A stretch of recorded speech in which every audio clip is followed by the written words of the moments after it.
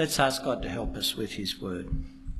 Our gracious Heavenly Father, thank you that Matt's reminded us that your word does its work even when taught and shared by imperfect people.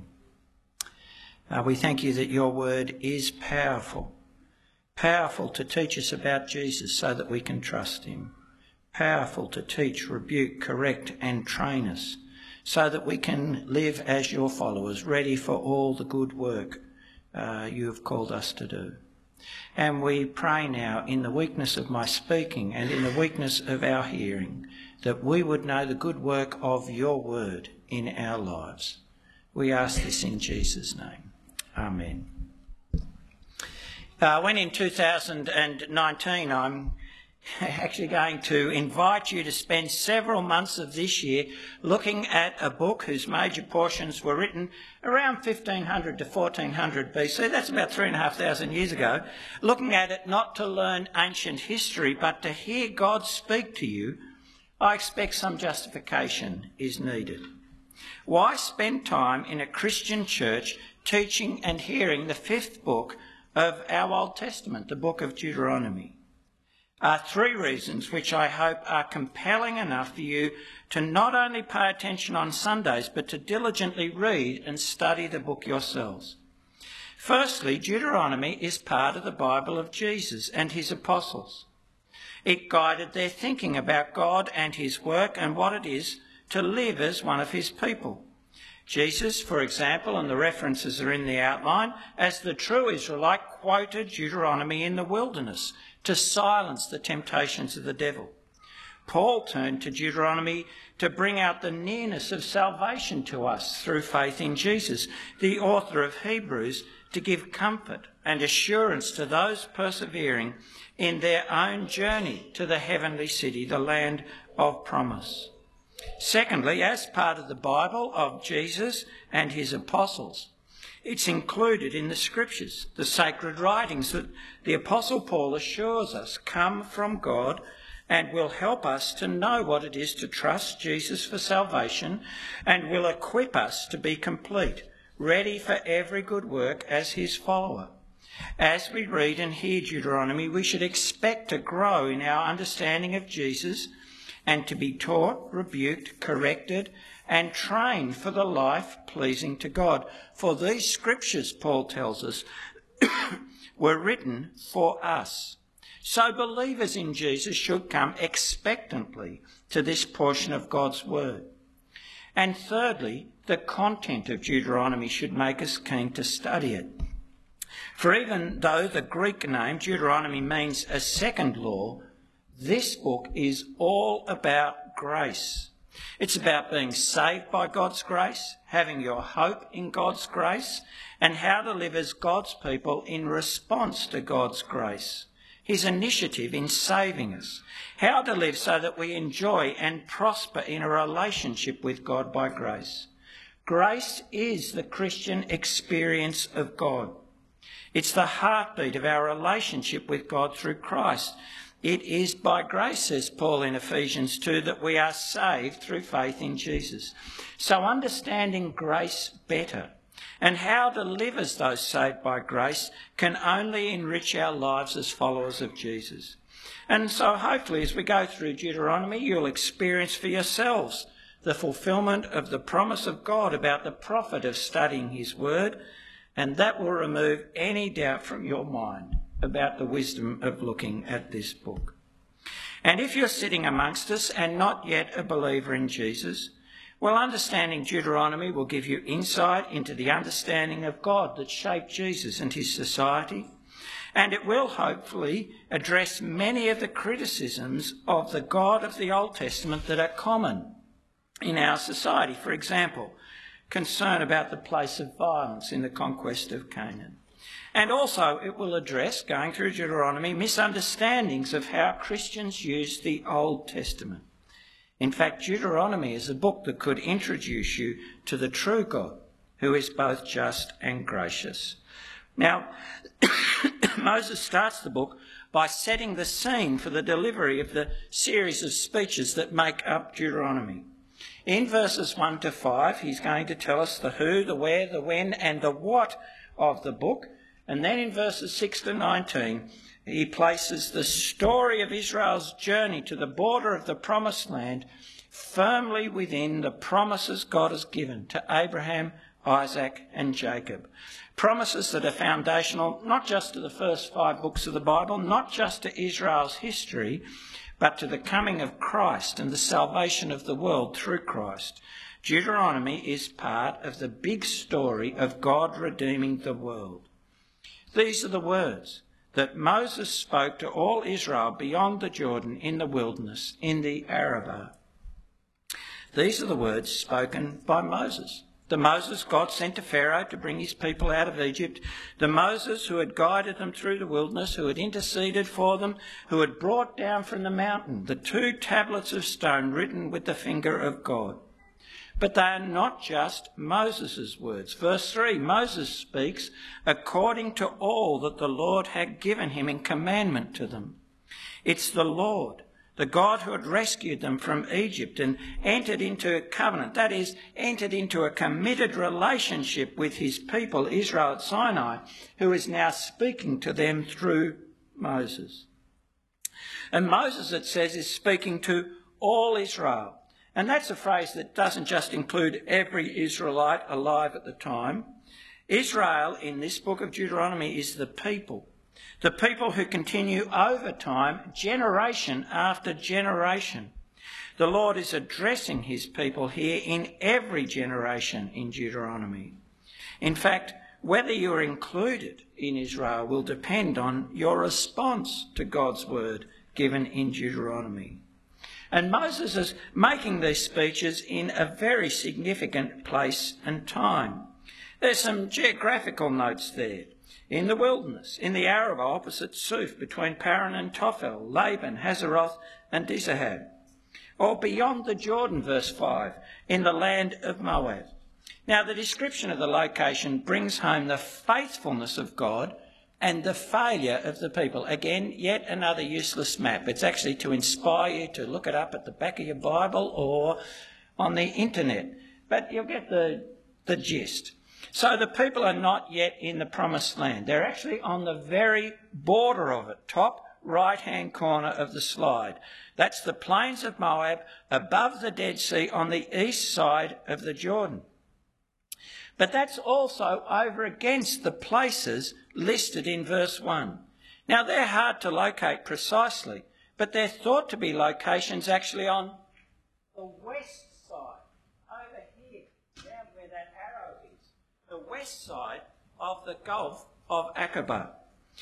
Places that are actually on the more direct route into the promised land. See, there is a direct route. It goes from Mount Sinai straight up to that place called Kadesh Barnea, and from that straight in to the land of Israel. Now, God has actually got them at last to the border of the promised land, ready to fulfil his promise to them of giving them the land. But the fact that they're where they are, up in the northeast, not on the west side using the direct land route, is actually a reminder of the people's failure. The failure that you heard Moses speaking of in the second half of our chapter. And that sense of God's faithfulness and the people's failure is also caught in the time note. Verse 2. It's 11 days' journey from Horeb by way of Mount Seir to Kadesh Barnea in the 40th year. On the first day of the 11th month, Moses spoke. Verse 2, it's only 11 days from Horeb, which in Deuteronomy is the name for Mount Sinai, where God had met with his people after they come out of Egypt. It's 11 days' journey from Sinai to Kadesh Barnea, from where they could have entered the land, walked right up into the middle of it. And it only took 3 months for the people to get from Egypt to Mount Horeb. And they were only at Mount Sinai for about a year. But now, verse 3, it's 40 years since they've left Egypt. And so you're meant to think, 11 days, 40 years. What went wrong? What's going on? Now, Moses is about to tell us. But the 40 years was the time God said the people would wander in the wilderness because of their sin. But there's also some encouragement in that, isn't there? 40 years, God has kept his word. Encouragement here to believe that, well, for the Israelites, that God would continue to keep his word in giving them the land. And they'd already, in a sense, started to see God delivering on that promise, because we're told they're here after defeating those two Amorite kings, Sihon and Og, and you'll hear more about them next week. And so, on the border of the land, having arrived at the time of God's choosing, having started to experience the fulfilment of God's promise despite their sin, Moses pauses to address the people with these major speeches, chapters 1 to 4 and then 5 to 28, and then a couple of smaller speeches at the end of Deuteronomy. And this is described as Moses undertaking to explain this law. Now, while, as you'll see, there's quite a lot of commandment and statute and what follows, law is probably not the best translation. It's Moses undertook to explain this Torah. Now, if you have friends who are Jews, you'll know that Torah is the way they refer to the first 5 books, and Torah is best understood as instruction and exhortation. Moses is giving authoritative instruction, a prophetic word from the Lord, and it contains history and promises and reminiscence as well as commands. This Torah will give the content of their relationship with their gracious Saviour for the generations to come. And the instruction starts with Moses recollecting God ordering the departure of the people from Mount Sinai almost 39 years ago. The Lord our God said to us in Horeb, in Sinai, "You have stayed here long enough. Turn and take your journey." And then verse 8, that promise, "I have set the land before you," says God.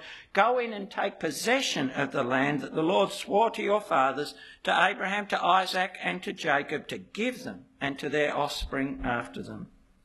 So back at Sinai, 39 years ago, they were starting that journey of fulfilment.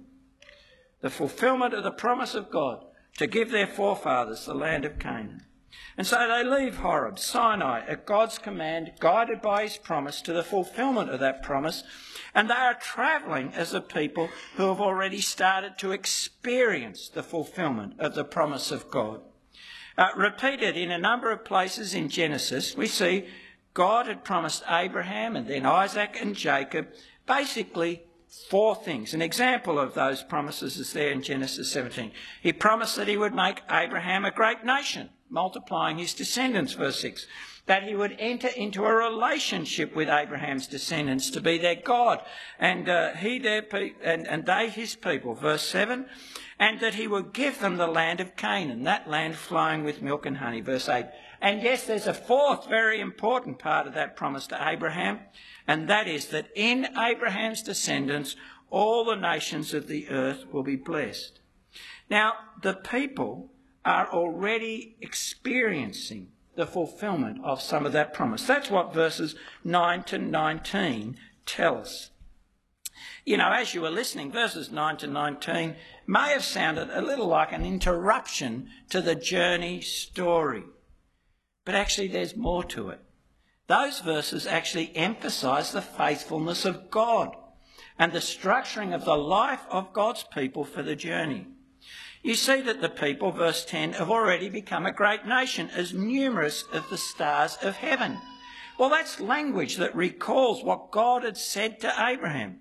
God, remember, had told him, "Look out towards heaven and number the stars." Abraham believed him.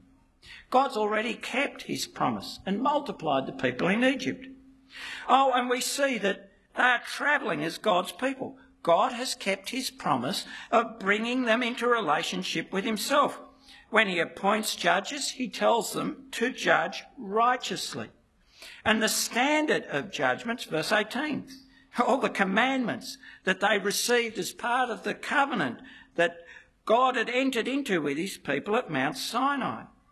And the judges are to operate, verse 17, without fear, knowing the justice they are administering is God's. That is, God is king amongst them, and he's the ultimate authority who will enforce righteous judgments according to his standards amongst his people. He is in relationship with them. And more, the organisation is not just judicial, but military. You see that in verse 15. The men appointed are spoken of as commanders. So this is the structure of the army of Israel on the move with God in their midst. The structure we see in Numbers. So the people are setting out as the people of God. The people whom God has already blessed and entered into relationship with in faithfulness to the promise to their forefathers, Abraham, Isaac and Jacob. People who are now directed by God to go and take possession of the land God has promised them. They've experienced God's faithfulness and they travel with God, which makes what Moses recounts next so disappointing and so shocking. They come to the border of the land and they fail to enter it. It's a tragic story. The Lord, verses 20 to 21, is very clear. Go up, take possession, don't fear or be dismayed. They know what God wants them to do. So they send out spies, as you heard, and their summary of the land is, actually it's no doubt, it's what the Lord said it would be. It is a good land. But then they do exactly the opposite of what God, their God, had commanded them. Verse 26, they would not go up. They rebelled. They rejected God as their king. Worse, verse 27, in their faithless fear, they start to misrepresent God. Oh, because the Lord hated us, he has brought us out of the land of Egypt to give us into the hands of the Amorites to destroy us. So they misrepresent God's motive. He hates us. And his intention. He intends to destroy us. How easy is it to do that when we think that what God has asked of us is too hard? You know, when, as followers of Jesus, he asks us to give up that unhelpful relationship, or to forgive that person who has hurt us and repented, or to keep our word will cost us, or even just to pay our tax. How easy is it to think, if I did what God said, it would ruin me. Oh, he wants to ruin me. He wants my unhappiness.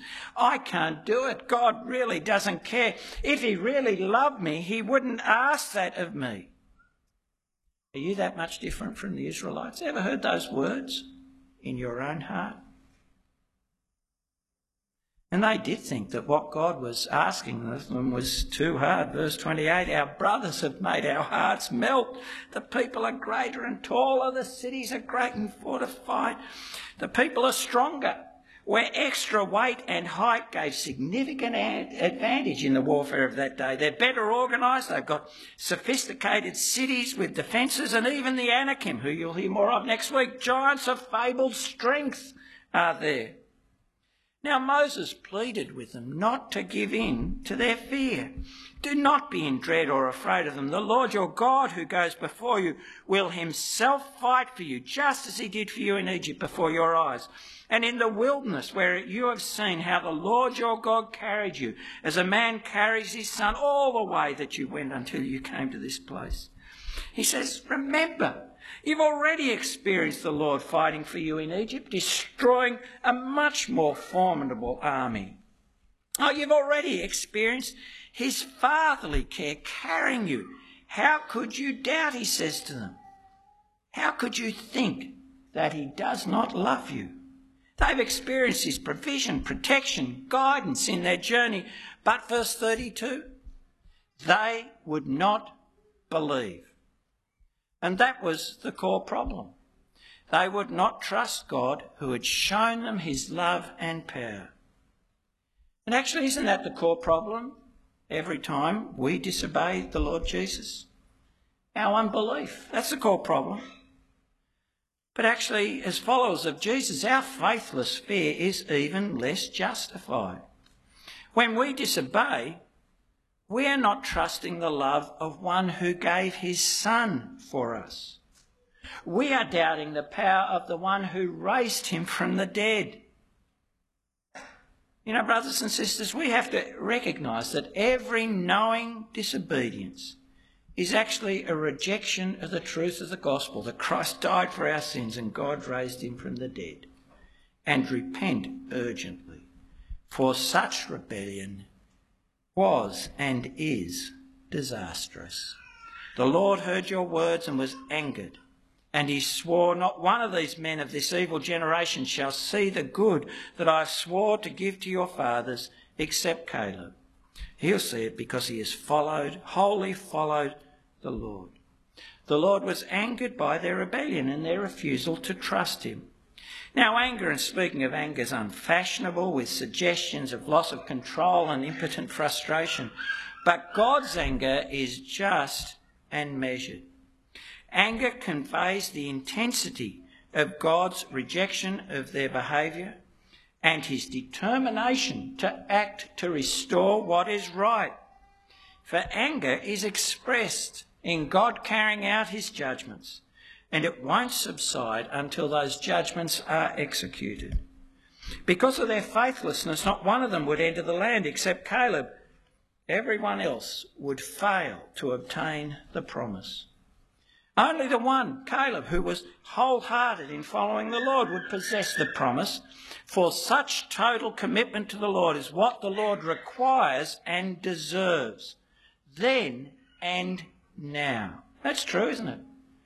When Jesus calls his followers, he calls them to love him above all. He calls them to deny ourselves, to take our cross and follow him. That is, he calls us to follow him wholly, without reserve. Oh, Joshua would also enter the land, for he would lead the children of these rebels, those who had not reached an age of moral accountability, having no knowledge of good and evil. He would lead them into the land of promise, and he would lead, because even Moses had been caught up in the consequences of this rebellion. Moses' anger with the people overflowing in the episode at Meribah, where he struck the rock instead of speaking, where he failed to honour God. Well, on hearing the judgment of God, the people were overcome with regret. They realised that they'd done wrong. Oh, we've sinned against the Lord. We ourselves will go up and fight just as the Lord our God commanded us. And every one of you fastened on his weapons of war and thought it easy to go up into the hill country. They confessed their sin and seemingly recommitted themselves to the Lord's will. But there was no repentance. Doing what God commands only when you want, when you're convinced yourself that it really would suit you and your interests, that is not repentance. Repentance is saying, I was wrong, and humbling yourself to say from that point on, I will do what God commands, and saying that to God. Only doing what God commands when you want, well, that's exactly the opposite of repentance, because you're still in charge and you have reduced God's word to merely advisory status, to be followed or not according to what will work for you. And their pride is seen in thinking, verse 41, that conquest would be easy, that they had it in their own power to achieve God's purpose, that they by themselves, by their own efforts, could bring about what God had promised. You meet that too, still. People who think that becoming the righteous person God wants us to be, breaking from sin, is just a matter of turning over a new leaf, working harder. That you can live the life God requires easily, without costly commitment to Jesus as Lord, without new birth and the power of the Spirit to put to death sin in our lives, in our hearts. But such presumptuous rebellion is disastrous, as God wanted it would be. Without God in their midst, without God with them, they could not bring about the fulfilment of the promise of God. You cannot realise the promise of God in your life in any other way than God's way. And so their action was just more rebellion, more insolence, bringing more death. And the attempt to live pleasing to God by your own works, where you decide what pleases God and rely on yourself, well, that's just more rebellion, more insolence, bringing more death too.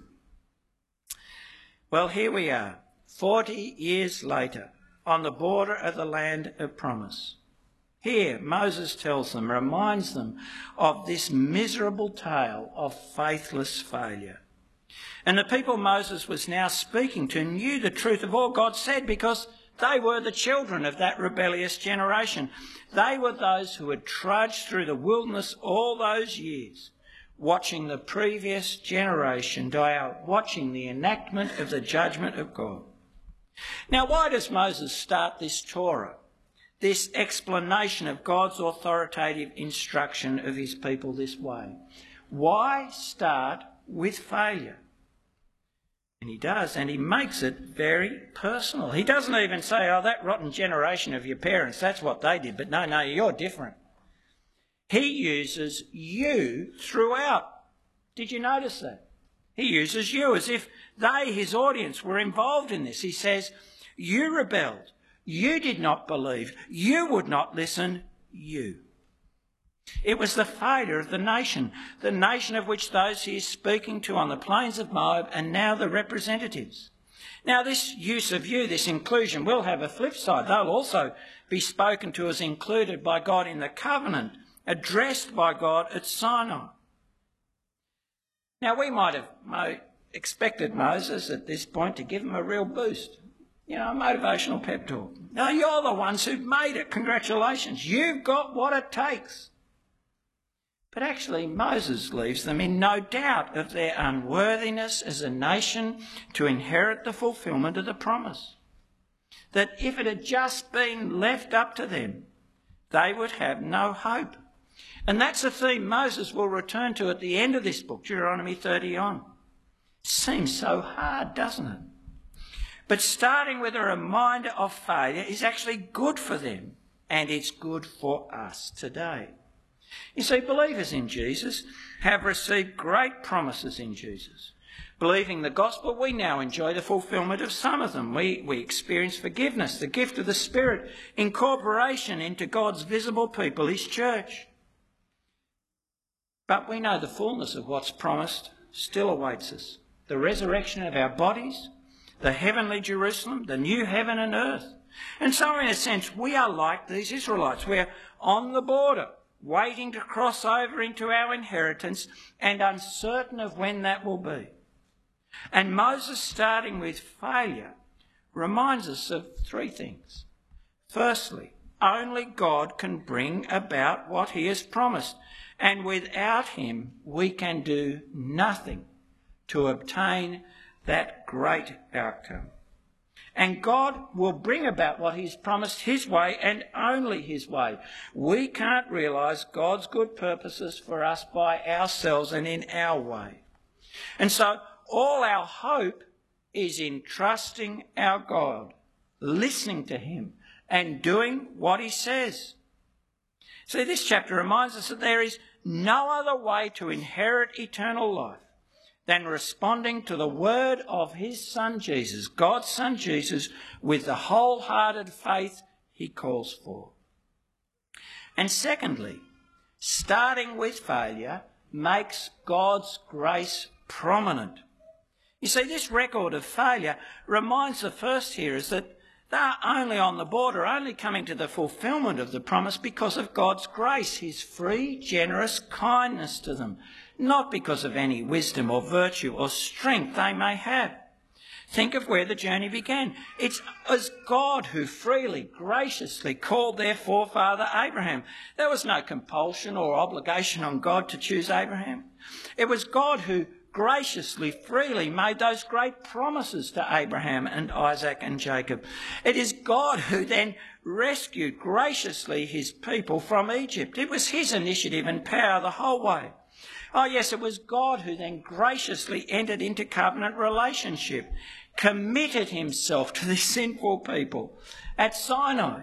And yes, it's God who had pardoned them and not destroyed them completely when they'd rebelled at Kadesh Barnea. Their being on the border was all of grace, God's grace mediated through his prophet Moses. And knowing that it's all of grace is actually good for the Israelites, for their confidence in possessing the land could only rest on God's grace. his continuing gracious commitment to them, not on their own strength or virtue, because let's face it, the land had not become easier to possess in the intervening years. This is Moses. He'd be a terrible man for giving a pep talk, wouldn't he? This is what he says to them. You could cross the Jordan today to go in and dispossess nations greater and mightier than you, cities great and fortified up to heaven, a people great and tall, the sons of Anakim, whom you know and of whom you have heard it said, who can stand before the sons of Anak? And you'd think, oh, that's encouraging, Moses, right? You see, they're still going to face a people strong and mighty with well-defended cities and well-organised societies. Without God, as they have demonstrated, they could not win. And how could they know they could rely on God? Not because of their goodness or obedience. You read Numbers, their history is full of their sin, of their imperfection. They could rely on God only because of his grace, experienced in his generous, faithful love. Only faith in the gracious, faithful God will give them confidence to go up and take possession of what was promised. And isn't it good for us as believers to be encouraged to keep God's grace, his free kindness to us in Christ, prominent as we look to possess what has been promised to us? See, we need to remind ourselves that the gospel says we all start with failure. Isn't that right? We start by confessing that we're sinners, rebels, dead in our sin, that we're saved by grace, not our wisdom or virtue or strength. And none of our following of Jesus has been perfect since that day we first believed. Isn't that true? If you think it's not, come and talk to me, and I'll take you through Matthew 5-7, right, and call you to repent. Right? None of our following it. That's what we remind ourselves by confessing our sin every time we meet. Our hope to come to the fullness of what God has promised us, those glorious promises, is only in God's grace, his patient, persevering, freely given love for his people, his rich mercy that has brought us to trust Jesus and is ours as we continue trusting Jesus. Our God is rich in mercy. He has saved us by grace. Isn't that true? Grace sent the Son to die for us. Grace called us to trust Jesus. Grace convicted us of the truth of the gospel. Oh, God's grace that's patiently persevered with us, forgiving us, changing us. And yes, grace that will raise us up at the last day. Remember what Newton wrote? Amazing Grace. Oh, that should have been Israel's anthem. It is ours. It's grace that's brought me safe thus far, and grace will lead me home. If we're going to be confident of keeping on living for Jesus, of inheriting what is promised, our confidence must be in God's grace to us in Christ, not in ourselves. That will bring us to the border and bring us into the land. And thirdly, this reminder of failure makes the response we must make to God's grace, if we're going to come to the resurrection and the new heaven and earth, clear. See, the consequences of faith and faithlessness are very plain in our passage, aren't they? Only faith in the promise of God, faith in the God who makes the promise, will inherit. That's true for us. Only faith in God's promise to us in Christ, faith in the gracious saving God, will inherit. Only faith that is real, the faith that repents and obeys, not that mock faith we see in the Israelites that masquerades as faith, but really is only a faith in your own judgment, only doing what seems to make sense to you. That's not repentance and faith. And we need faith. We're all prone, aren't we, to fear the consequences of following Jesus, of doing what he says. We look into our future perhaps and see loss of friendship or loneliness in marriage, or the risk of alienating our children by insisting on God's way in our homes. Oh, we look at ourselves and we fear being exhausted by obeying Jesus' command to love others or be faithful, of being hurt again where we forgive.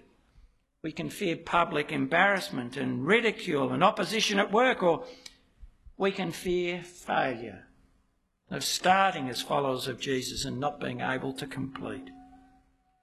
Well, God reminds us here that only persevering faith that lives that daily life of repentance and faith where we deny ourselves and say yes each day to trusting Jesus and doing what he says will inherit. But God gives us great encouragement to faith here, doesn't it? It shows us the folly of fearful faithlessness. And it shows us how right and reasonable it is to keep trusting the living God who keeps his word. You see, our faith, trusting God by trusting his Son Jesus, is right. Because this is the faith in one who has loved us and rescued us by giving his Son for us, who's already forgiven us and included us in his people. He cares for us. And our faith is in the one who gives us his Spirit, who has brought us into a relationship with himself, not a relationship of distance, but one where we cry, Abba, Father, in our hearts, and know he hears us, and one where we're changed, empowered to live his way by his Spirit. Oh, our faith is in one who's demonstrated his power over death in the resurrection of Jesus. He has the power to do what he says. It's faith in one who has promised to be with us always, to never leave us or forsake us, that nothing will separate us from his love, who knows us and is amongst us. And yes, our faith is one, as Paul reminds us, is faith in one who is rich in mercy, great love, a gracious God. Now this morning, you may know in your own heart those fears. The fears of what faithful obedience might bring you to. As you think about that, resolve not to give in to fear. Don't be those who give in to fear and fail to inherit. They're on the border of the land. God will never fail of his promise. His grace will get you there. Each day remember and give thanks for grace. The grace that's kept you going to now. And relying on his grace, each day resolve to tread again the path God has said will bring you to what he has promised. And remember the goodness of that promise, the new heaven and the earth. No pain, no grief, no mourning, no death. Every tear, even those you fear now you might shed, every tear wiped from your eyes, a body like our Lord's glorious body, rest from struggle. Remember the goodness of the promise and tread that path that God has said will bring you to what he's promised, where you keep your eye on Jesus, where each day you deny yourself, take up your cross and follow him, living to do what he has said. For faithful obedience will bring you to the fulfilment of the promise. But fearful faithlessness will make you an eternal loser. Let's pray. Our gracious God, we thank you for this good and true word. We do pray we would know its work in our lives. And especially we pray that it would turn us to your grace. Give us confidence in your grace. Renew us in our conviction that you keep your word. You love us in your Son. And it is worth everything to trust him and do what he says. We ask this in Jesus' name. Amen.